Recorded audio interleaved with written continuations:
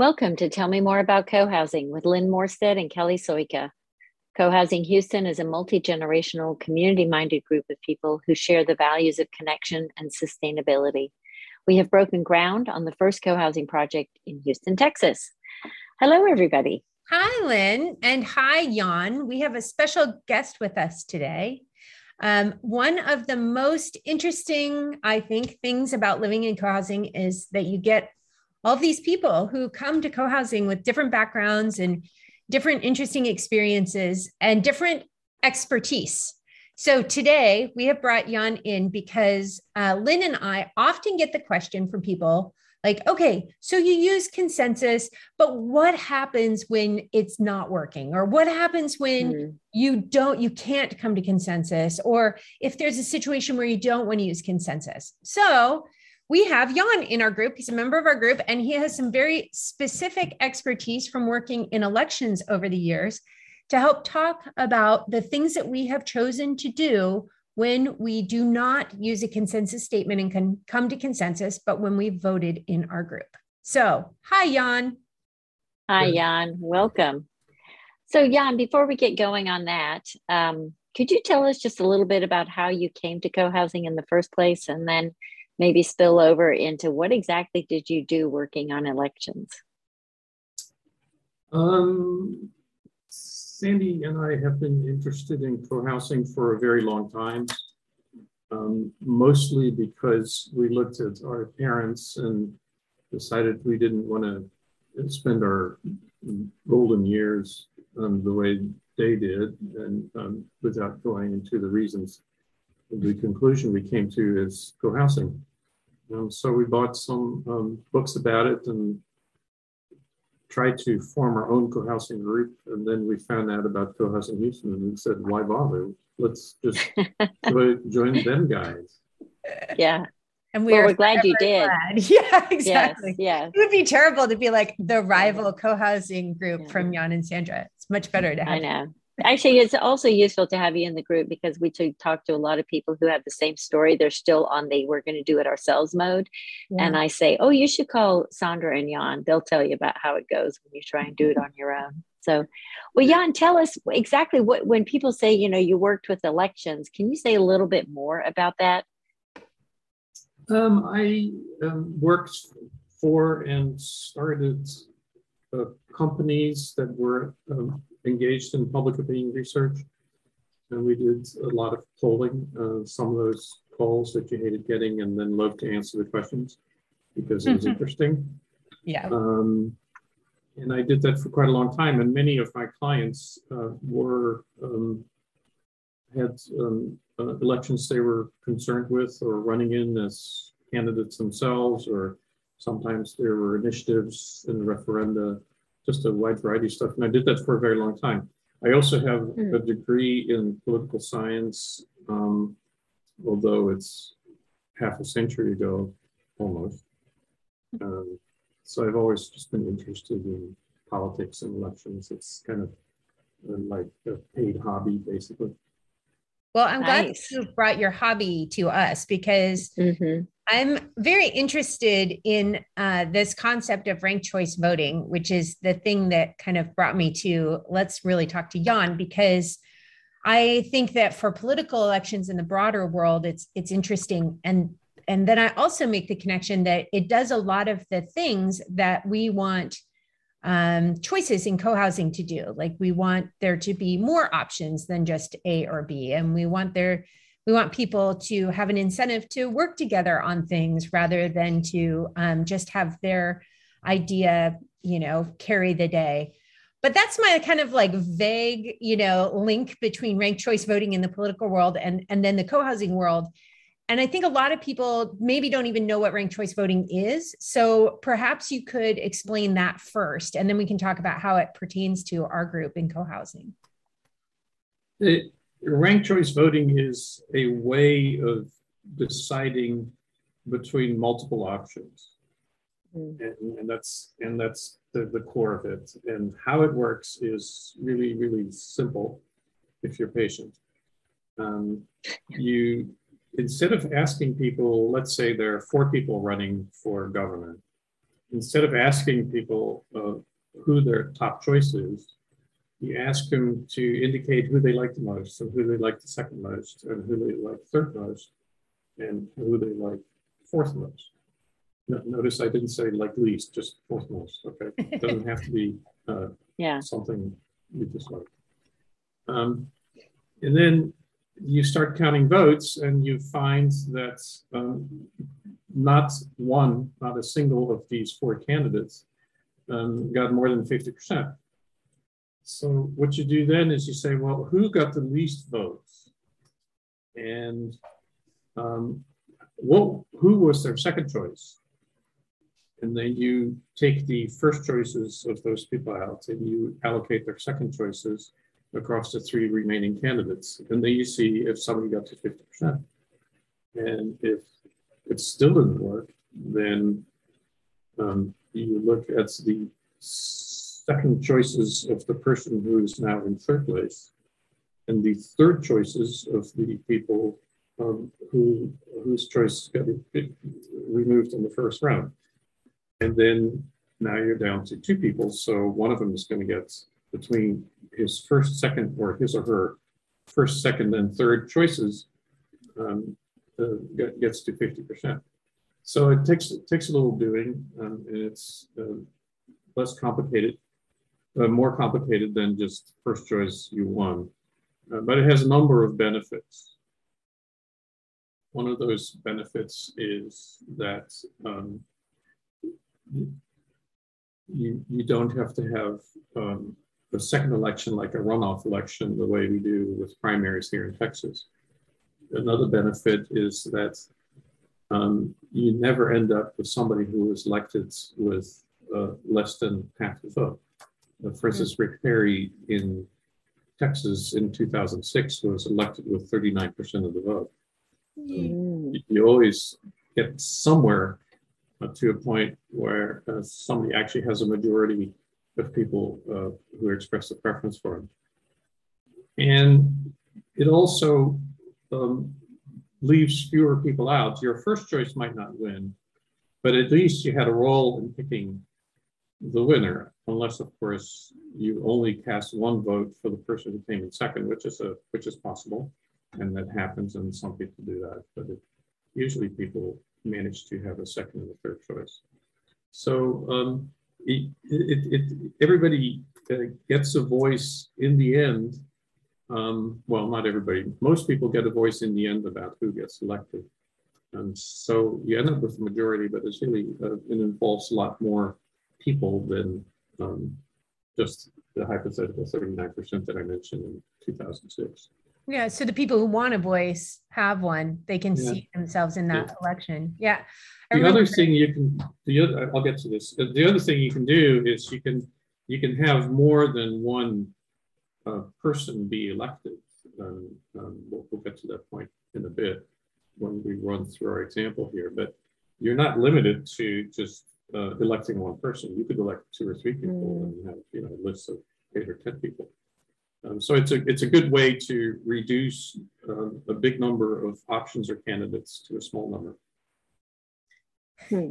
I heard Andrew Yang, he was talking about it, and he said that when he was campaigning, he would be like, okay, I'm not your first choice, but maybe I could be your second choice. And that really resonated with me for co-housing, because often when we're working on a consensus statement, it might be like, well, this wasn't your first idea, but maybe you could think about this second idea. And, maybe that would be okay with you too. It felt to me like the spirit was very similar between those two ideas. Yeah, and that has in fact happened in places where you have ranked choice voting. You tend to not elect people from the far right or far left quite as often. You tend to get a little bit closer to the center with people who eventually win. And I can go into why that is, but that's a really long story. This is it's really interesting to hear you, Jan, talk about the mechanics behind what we've actually done in our group. And, we don't very often in our co-housing community lead out with anything that involves any kind of a vote, because we do approach it very much. The dominant style would be from a consensus decision making approach. So maybe you could talk a little bit about the examples of where we have chosen to use the ranked choice voting and why you thought that was a benefit for us. Well, it's consensus voting is our standard modus operandi, and I think that's how it should be. But there are situations where that really could become cumbersome or even hostile. If you're talking about people rather than policies, for instance, if you wanted to, and this is how we've in fact used it, if you wanted to form a small group and you wanted 3 people to be in that group, and you wanted to do this by consensus, you can get what you get in people elections. You could get people who have strongly expressed opinions. You get to negative opinions. You get to people forming factions and voting blocks. That, I imagine, could easily happen in co-housing, just like it happens in the larger world. Yeah, I don't want my co-housing awkward in a small group to be like the same thing as if I ran for office. That would be really awkward to be in my. Yeah, but you just look at school boards and it happens, okay? Yeah. So one of my favorite slaps at the academic world is politics in the academic world is that much more vicious because so much less is at stake. That is wicked. So let's say this wasn't about an issue; it was about people, and you just wanted to form a committee of 3, and you wanted to have the process be as wide open as it could possibly be, without having it go on forever. Because when you start with how many members are we? We're now at 24, right? 37 adults, but 25 households. 25 households, but then, my kids would run for stuff if they could. Right, okay. Yes. Yeah.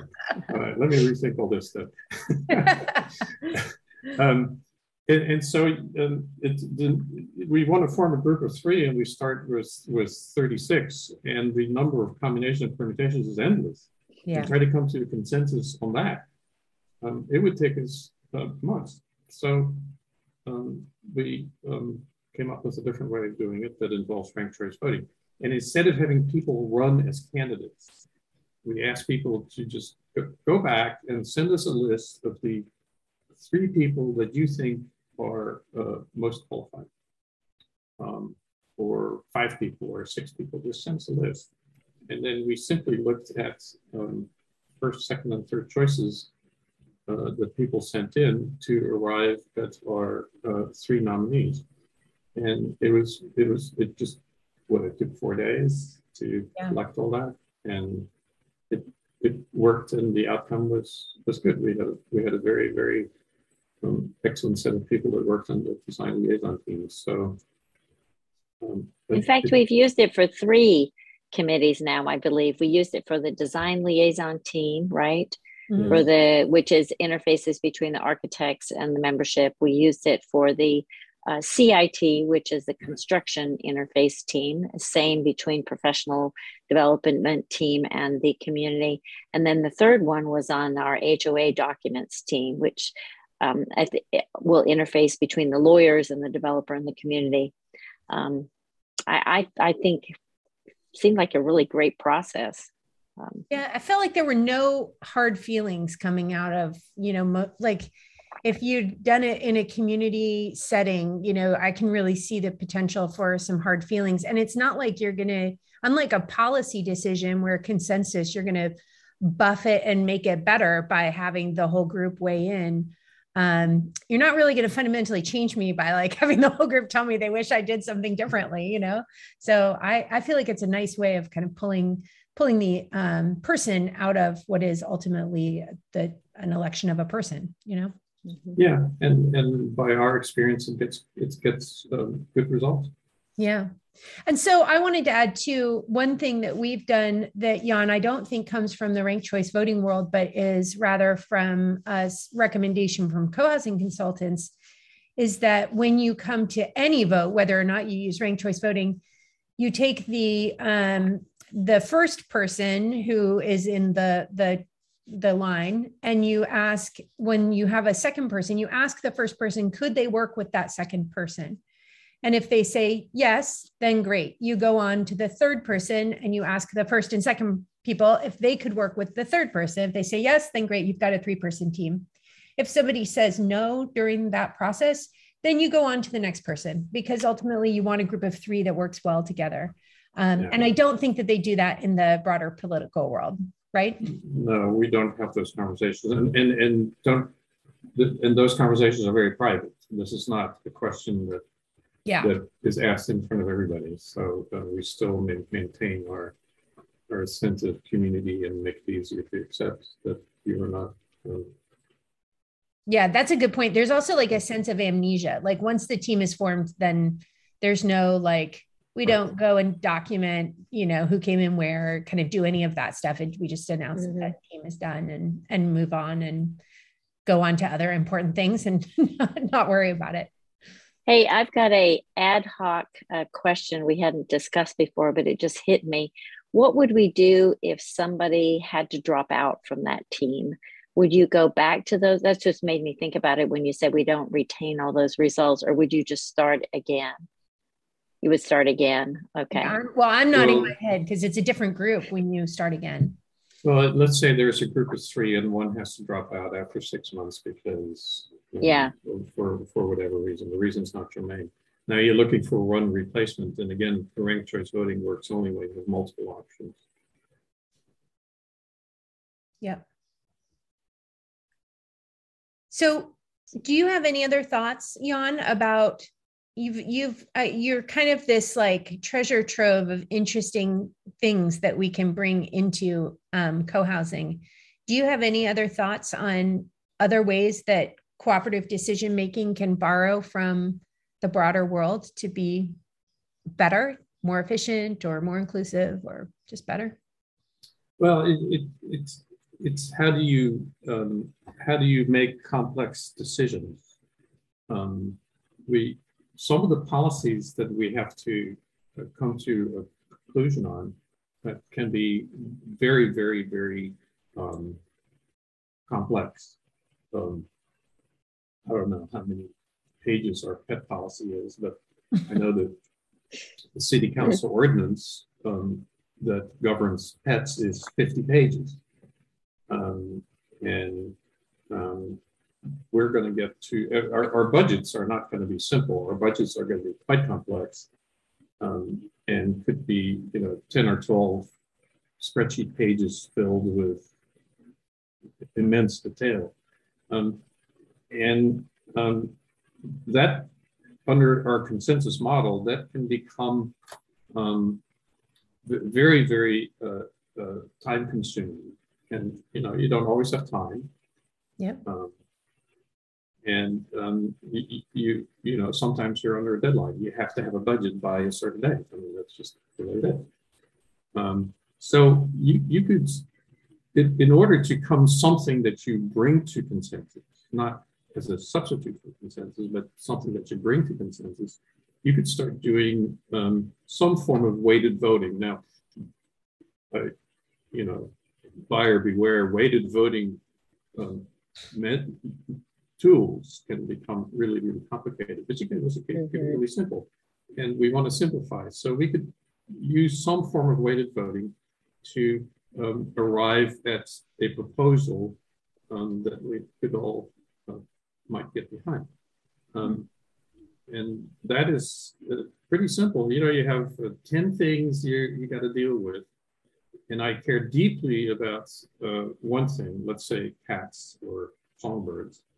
And I care less about limits on pythons. Yep. Or whether python eggs are edible. I mean, it's just, okay, that's just, whatever. Do with your python eggs what you want to do. And so I could simply say, well, here are the 10 things, and you give me some number of points, and I'll give 8 points to the thing that I think is the most important, and 2 points to things that I think are less important, and 0 points to the Python egg issue. And then you could simply look at where were most people on average. So you could do summing or averaging or whatever to rank order the policies, and assuming they're not in conflict with each other, then that helps you arrive at the proposal to submit to consent. Jan, it dawns on me that that's useful both as the person who's crafting a consensus statement to look and be able to see. I mean, I think people intuitively do that when they're crafting a consensus statement. Like, I heard a lot about this, and there was a lot of passion about this, and there was this one other comment hanging out here, but that one's probably not as important because I only heard it from one person and kind of obliquely, as a side note. So this is the bulk of what we're working on. I think people do that, intuitively, but it'd be interesting to give it some formal, either, you get two things that you get to kind of put an extra emphasis on, or, something like that, so that people in the community also have a sense of expenditure of their own currency. What do you really care about? Or are you just, you're 12th in the round and you're adding something because we're all smart. We've got ideas and you can add something, but the things you really cared about were actually earlier in the round, some way of being able to emphasize them without kind of rehashing all of the reasons or everything. But some way of giving people a way of kind of spending their currency as you're crafting that statement. I really like that. And we've come close to doing this when we went on our decision-making around value engineering. We did something that informally kind of looked like that. And when we very early on did prioritizing, when we built a list that was insustainably rich, we had, greenhouses. John, your greenhouse is coming. It will happen. Just for the record, I recognize that greenhouses were not embraced by a large number of my fellow co-housers. They didn't get enough dots on the flip chart. And yet we all come to you when our orchids are dying. So, there you go. Excellent. Anyway. Well, is there anything? I think it's a way of making a consensus process, which is, again, this is our base process. Both simpler and richer. And there's the magic of, if you can make it simpler and richer, that's the good stuff. Well, that's my opinion. Not everybody might agree. I think this is very good. Well, Jan, we just want to thank you again for allowing us to intrude on your relaxed Wednesday here and schedule a podcast interview with you. Appreciate your thoughts on this, and especially appreciate you guiding us through some of these new to many of us waters, and offering up more.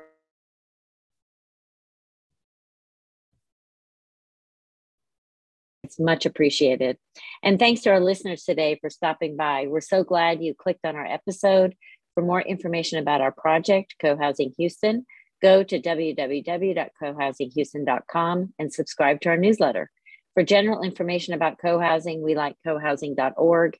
We're really active on social media, so check out what's happening on Facebook, Instagram, and Twitter under Co-Housing Houston.